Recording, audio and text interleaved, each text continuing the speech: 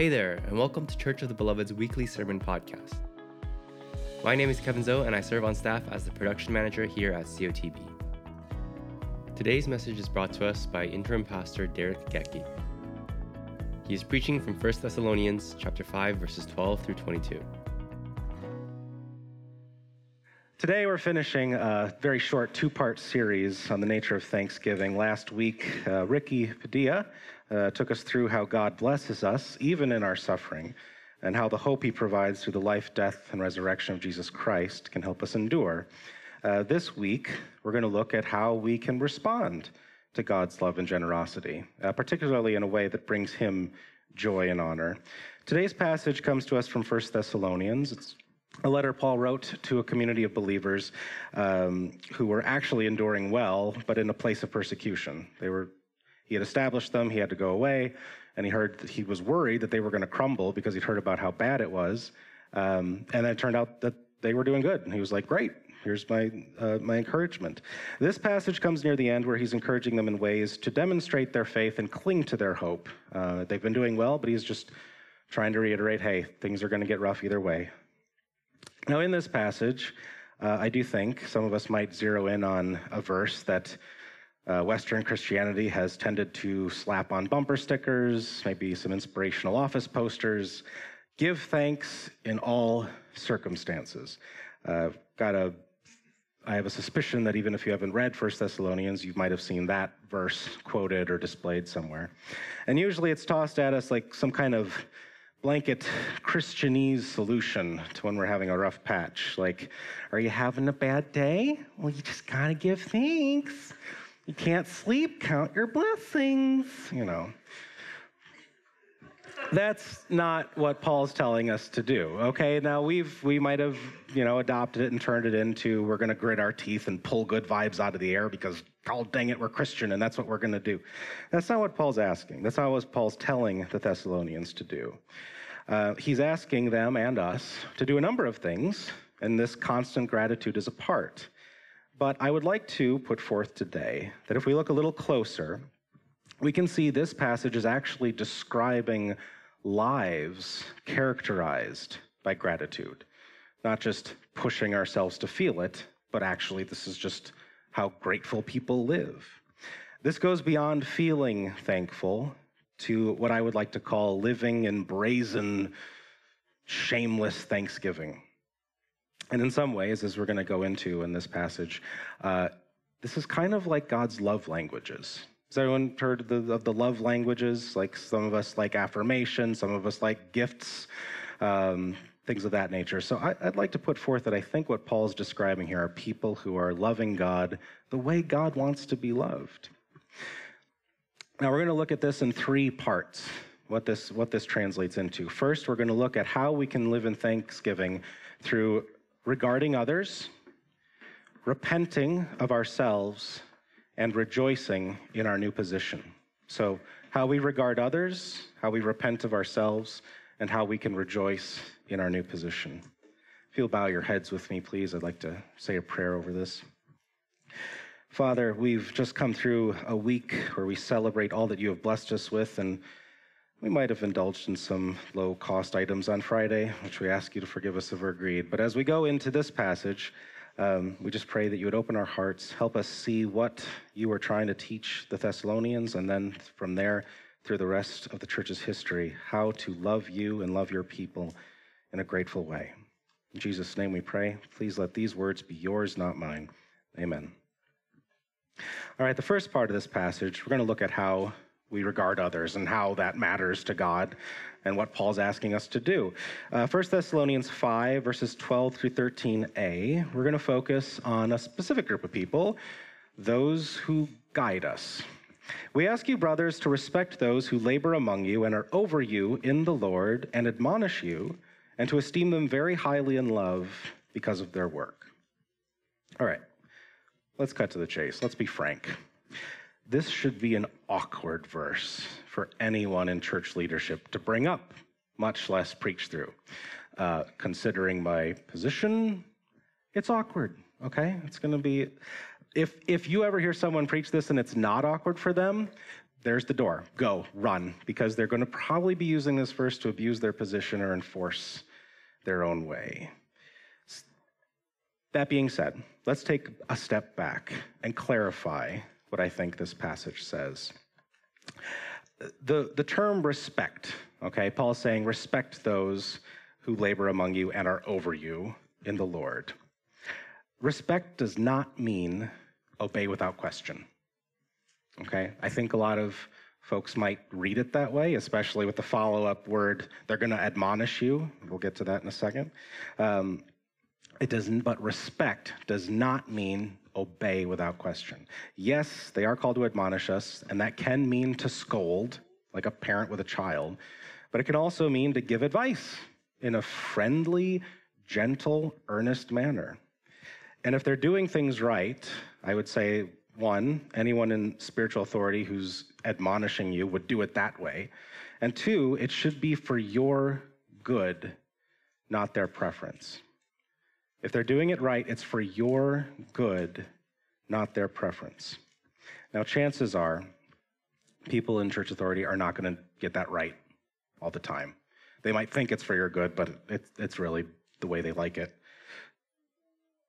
Paul is telling you to respect them. And you can hold your ground respectfully and in love without agreeing with what they're asking of you. You can do that, particularly with community, having other people with you so that you're not like isolated. And that can take time and prayer to figure out how to do that well. But Paul's saying that is legit. You can do that. Paul is also asking us to esteem them highly in love because of their work. Okay, now I'm going to say some stuff here. Please note, this is not me letting you know, oh, the sorrows I have, how hard I have it. But in general, and this is mostly for the folks that I think are working behind the scenes in our church work can be hard. And often it's thankless because most of the time the work is done behind the scenes. I think of administration, our AV team, who are doing a phenomenal job making sure everything runs, but we never turn around. They're right there. Can we give a applause? Yeah. They get here to church early. They stay after service to take stuff down, but when do we have a chance to thank them? When do we have a chance to acknowledge their work? And honestly, when it comes to church work, most of the time, the only time we notice it is when something's going wrong. I would compare it to a body part that hurts. If your knee is working great, you don't think about it. But if it hurts, all you can talk about is that darn knee. So if something in the church is not working, our tendency is, that one community group in Southside, I tell you, it just doesn't work. I don't know what we're going to do. We might have to cut them off. I don't know. But if it's working fine, are we actively thanking our community group leaders? Are we thanking our deacons for the day in, the day out that they pray for us? And I'm not trying to shame anyone. I'm just trying to call to attention that this is stuff that's easy for us to forget unless it's not working. But if it is working, there's a lot of work that goes into keeping a church going. Most church staff, they don't have the privilege of doing a 9 to 5 because most of the time we're needed after 5 when you guys are not at work. And again, I'm fine. I'm not complaining. I'm just saying other folks are working really, really hard at this church, at other churches. And another aspect of church work that I think makes it more challenging is typically, I think it's easy for us to think that if we don't get it right 100% of the time, it's not just that we're getting a bad job, it's that souls are at stake. I want to make it clear, I think that's a lie. I think that's a lie from the enemy, that if we don't do a great job, people don't get saved because of what we did. That's not what the Bible teaches. But I think it's a temptation for us to think. If we're serving, if we're in ministry, if we're leading a CG group, if we become a deacon, if we become an elder, that's that temptation. But I would like to continue on our passage to call out, I don't think the church was intended to be a hierarchy of perfect people at the top and then everyone else at the bottom. And if the perfect people get it wrong, the whole thing crumbles. That wasn't the intent, that wasn't the form. Moving down to 1 Thessalonians 5, 13b through 14. Be at peace among yourselves. And we urge you, brothers, admonish the idle, encourage the faint-hearted, help the weak, be patient with them all.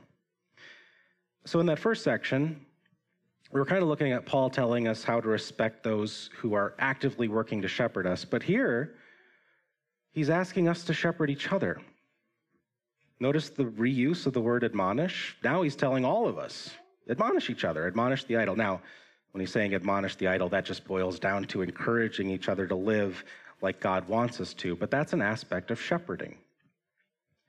What's the goal of shepherding in a church sense? I think we get the idea with sheep, but in a church sense, shepherding the goal is to help each other grow closer to God, to embrace the gospel, and to keep going through the rough times. And if you look through what Paul's calling us out, encouraging the faint-hearted, helping the weak, be patient with all of us, those are all steps on how to love each other and help each other get closer to God when things are rough.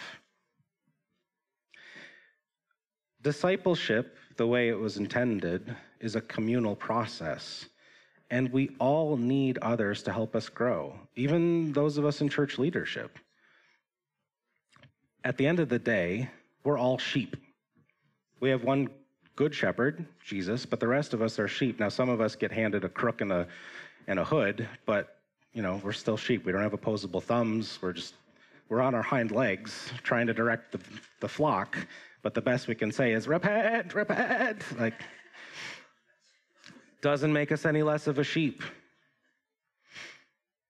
How does this transfer to giving God thanks? If we're going to actively love each other and work to shepherd each other, how does that give thanks to God? When we recognize and respect the people God has placed in our lives to guide us closer to Him, we show Him with our actions, not just our words, that we're grateful for that. If we look at the people around us and see them as gifts, not complications, and we treat them as such, that's receiving the gift with grace. That's receiving the gift with thanks. And we are also showing the world, if we do this right, if we find that balance, we're actively showing the world a community, the church, where love reigns supreme and authority is sanctified and beneficial, not feared or abused. We show the world a community where love reigns supreme and authority is sanctified and beneficial, not feared or abused. Now, yes, that responsibility falls on everybody, both church leaders to make sure they don't abuse their power, and the rest of us to back each other up when things get rough. Christ called out to us how this new community aesthetic would look to the world. In John 13, 34 through 35, he said, "A new commandment I give to you, that you love one another. Just as I have loved you, you also are to love one another. By this, all people will know that you are my disciples, if you have love for one another." By loving and discipling each other, we show God our thanks through taking care of His family. And that's one of His love languages, is seeing us caring for each other the way He cares for us. Now, of course, things will go wrong. We're pretty good at screwing things up. The next verse, 1 Thessalonians 5:15. "See that no one repays anyone evil for evil, but always seek to do good to one another and to everyone."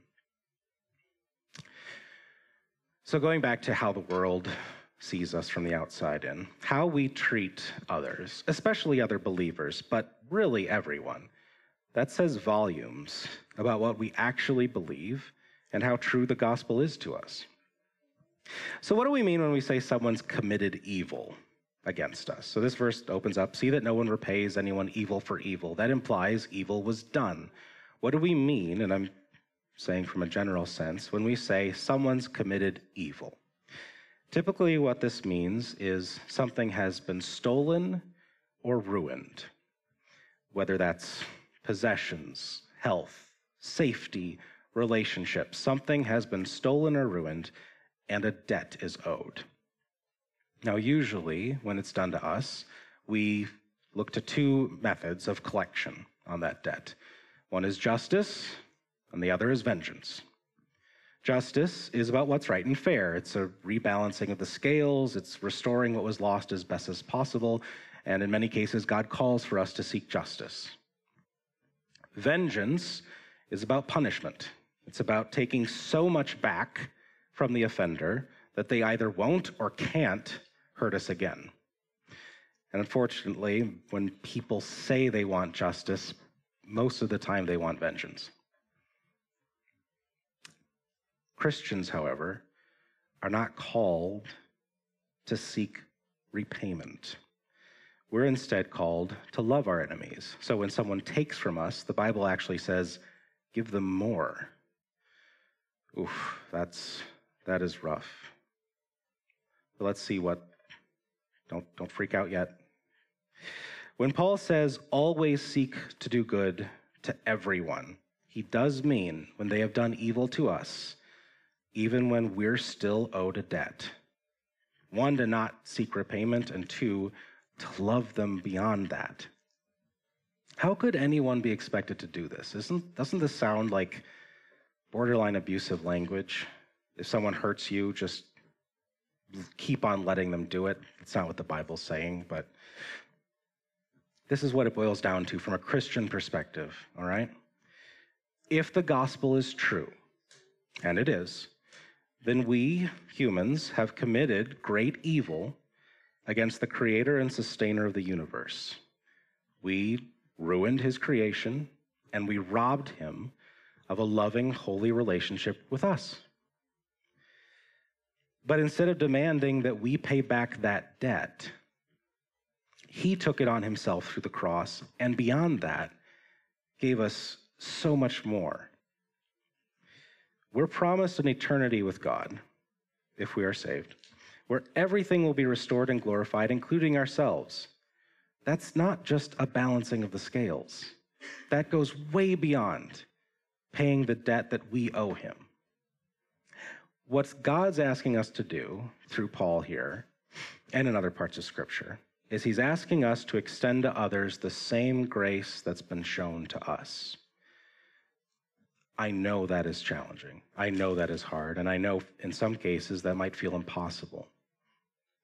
But he's also trying to remind us through Scripture that because of what Christ has done, because of the immense amount of blessing we're going to get on top of our debt is paid, we don't need to seek repayment because ultimately nothing can be taken away from us.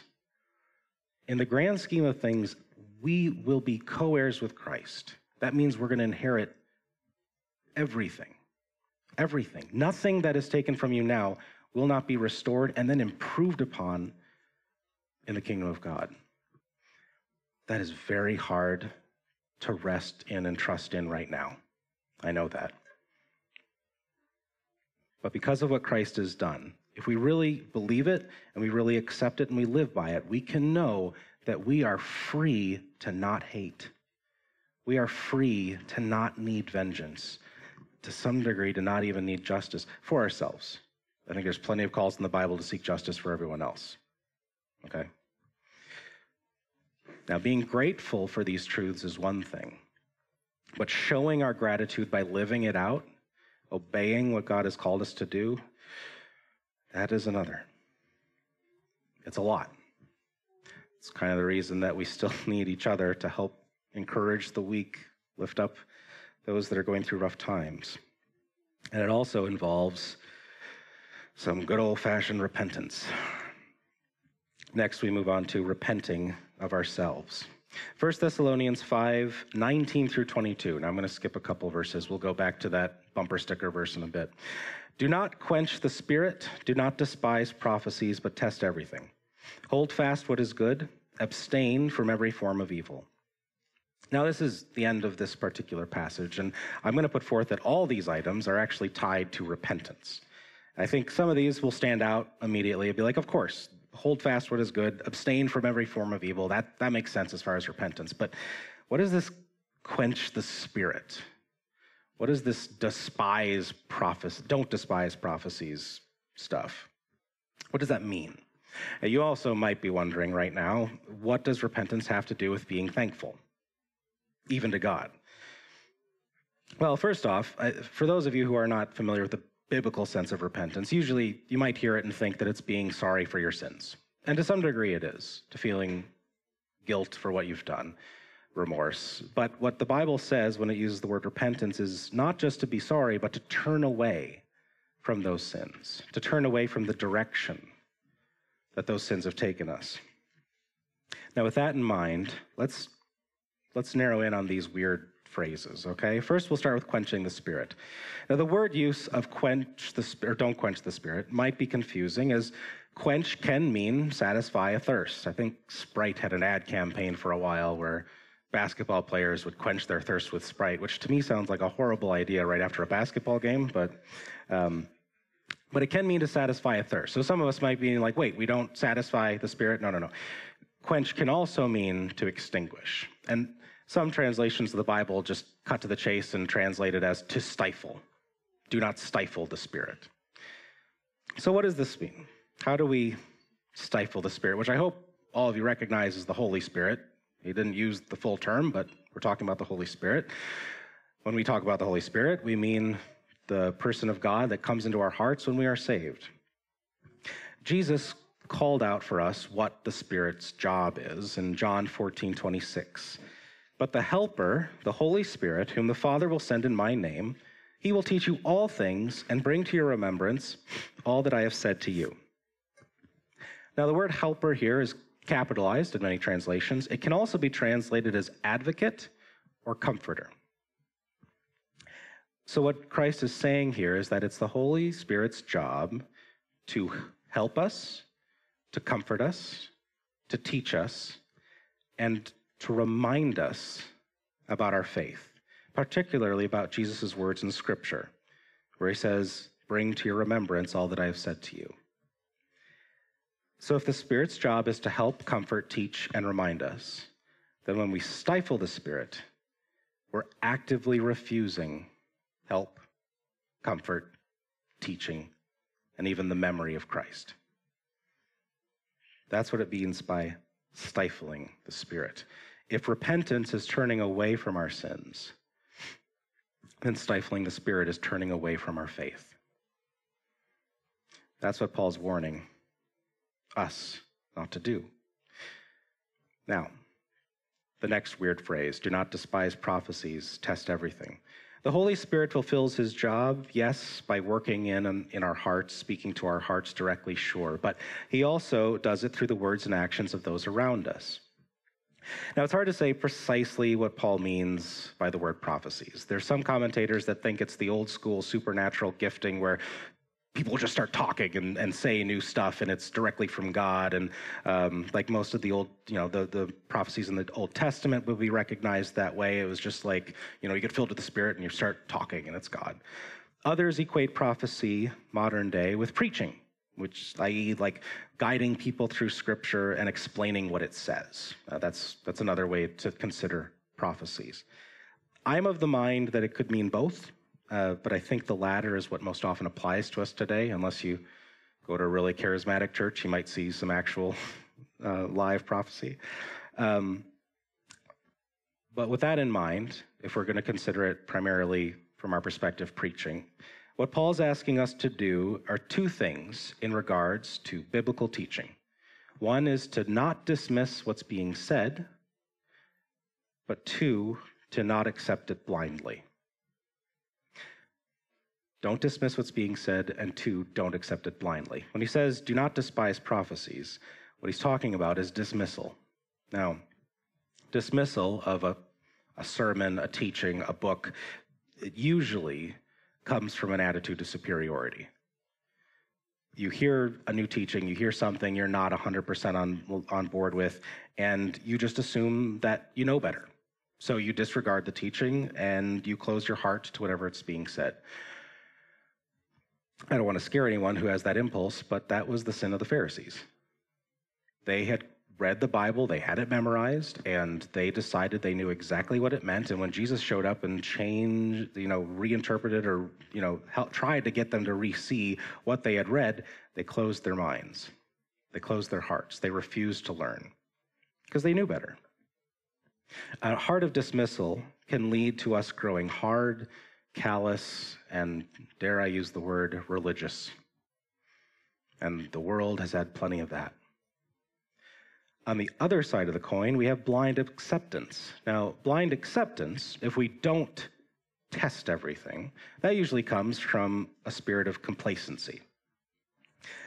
Most often, we're more concerned about fitting in at whatever church we're in, whatever community group we're in. We're more concerned about not rocking the boat than being true to what Christ has said, being true to what the Bible says. This can lead to our hearts growing apathetic to the real gospel because we're just taking in whatever sounds good. I don't know how many of you are familiar with the prosperity gospel movement that's still raging throughout America. That came from hearts of complacency.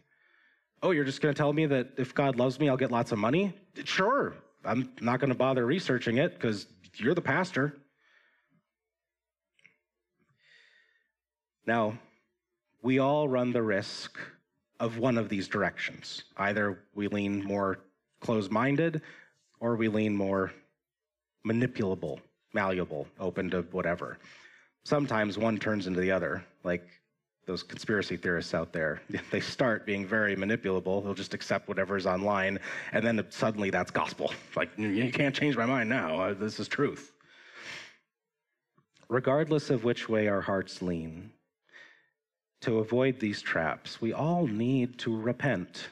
Again, turn away from how we approach and receive God's word. The cure to both of these conditions is discernment, and that's a muscle that you just need to build.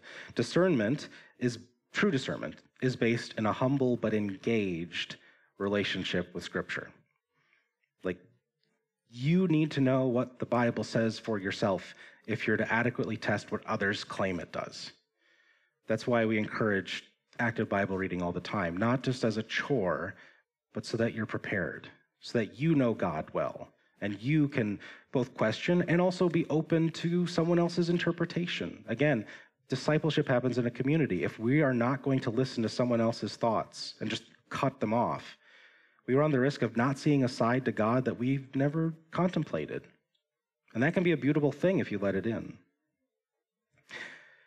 Now, these are all, again, things to consider as we focus in on repentance, all right? These are all things we do need to repent of. But how does repentance translate into gratitude, into living in thanksgiving? Going back to what I said before, repentance isn't just about feeling remorse and turning away from what you've done. That is the core of it. But if you're turning away from something, that means you have to turn towards something else. That's physics. There. Repentance isn't about just turning away from your sin, feeling bad, feeling guilty, feeling shame. It's about turning towards Christ. It's about turning towards the gift. It's receiving the gift with open arms. I don't know how many of you are familiar with Martin Luther. I went to a Lutheran grade school, so I got to hear a lot about him. He started the Protestant movement. He was originally part of the only church in town, Catholic Church, and he read the Bible and started to realize that the way he interpreted it didn't match with what was being told. And to start the Protestant movement, he took 95 theses, which are like thesis, that he wrote down on some paper and he nailed to the door of a church. And they were all basically just like complaints against what the church said and statements of what he believed was biblical fact. And the first of his 95 theses read, "When our Lord and Master Jesus Christ said, 'Repent,' he intended that the entire life of believers should be repentance." The entire life. Sometimes people will re-summarize that as to live is to repent. To constantly, actively turn, not just away from our sins, but towards the gift of Christ. Repentance is accepting the gift of Christ and clinging to it with joy. To repent is to be thankful. It's an act of gratitude by its very nature. Too often, we're playing with our sins. And if you're going to look at the gift of Christ compared to our sins, it's like broken glass in a junkyard to an Iron Man suit. And I'm talking not Mark 1, I'm talking Avengers Endgame, nanotech, it can turn to whatever you want. And even that is just a pale comparison to what God has secured for us through Christ. So what am I talking about when I say the gift, Christ, what has he done for us? We're going to find out how to rejoice in our new position, or the importance of rejoicing in our new position. Now, I've made a lot of references to God's love, his blessings and such, and that's all stuff to be thankful for. But unless you're steeped in the Christian faith, it probably sounds like generic religious sentimentality. If you're not hardcore, you've been going to church for years and years and years, you've read the Bible numerous times, I'm sure some of this sounds like, yeah, God loves me, it's great. Yeah, eternal life, it's great. What does the Bible say God has actually done for us? And why is that so important? Why would anyone get excited about it? Now, most of us, I think, will probably go right to John 3:16 for the simplest summation. For God so loved the world, he gave his only Son, that whoever believes in him should not perish, but have eternal life. Now, some of us, even those who've been to church for a while, might see eternal life and equate it with afterlife. Most religions promise some kind of life after death, different forms and such, but we might be tempted to see this and just shrug and think this is the Christian flavor of afterlife. But the Bible goes way beyond what we think of as life after death in relation to what Christ has done for us. In Galatians 4, verses 4 through 7, Paul states that when the fullness of time had come, God sent forth his Son, born of woman, born under the law, to redeem those who were under the law, so that we might receive adoption as sons. And because you are sons, notice that present tense, because you are sons, God has sent the Spirit of his Son into our hearts, crying, Abba, Father. So you are no longer a slave, but a son, and if a son, then an heir through God. When the Bible talks about eternal life, when it says a renewed heart, when it says you've been saved, what it's talking about is when we place our faith in Jesus, we are made sons that moment. And ladies, sons is more of a technical term. At that time, they were the ones that received the majority of inheritance, so we could say sons and daughters in a modern context. If we were back then, it wouldn't have made it's a historical thing. I just want to call it out. You are a son. you know what I mean. But we are sons and daughters of God. We are co-heirs with Christ. Now, we are right now. In God's eyes, if you are saved, you are in his eyes who Christ was and is and will be.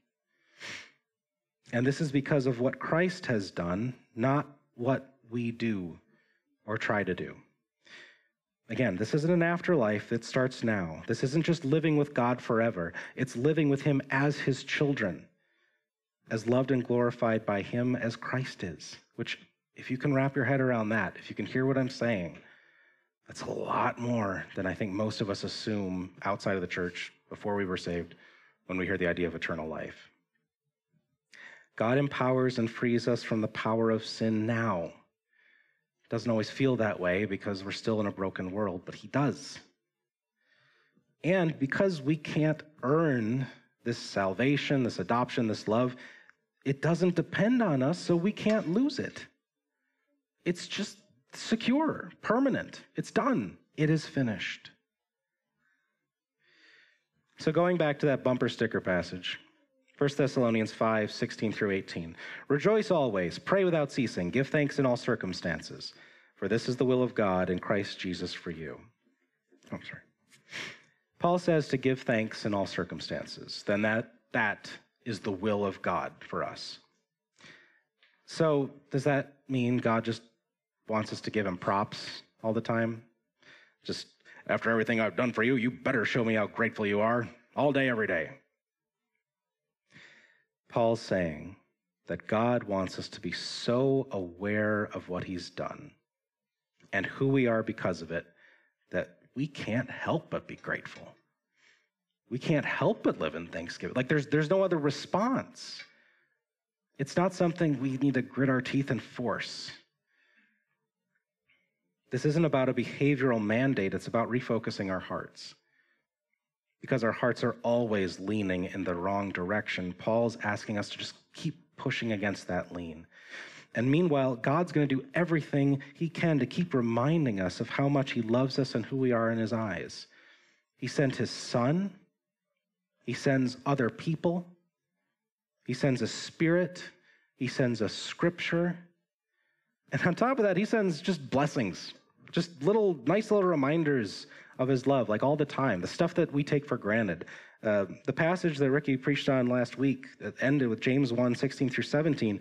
Do not be deceived, my beloved brothers. Every good gift and every perfect gift is from above, coming down from the Father of lights, with whom there is no variation or shadow due to change. A promotion at your job, a new friend, a smile in the hallway, a good cake. They're just little reminders, and they're constant if you look for them. Even the stuff that doesn't feel like anything can sometimes be the stuff that gets you through the day. And church, brothers and sisters, once you know Christ, if you trust what he's done and accept it, we can always rejoice and give thanks in all circumstances, because at the end of the day, no matter what happens, we are the beloved of God because of Christ alone.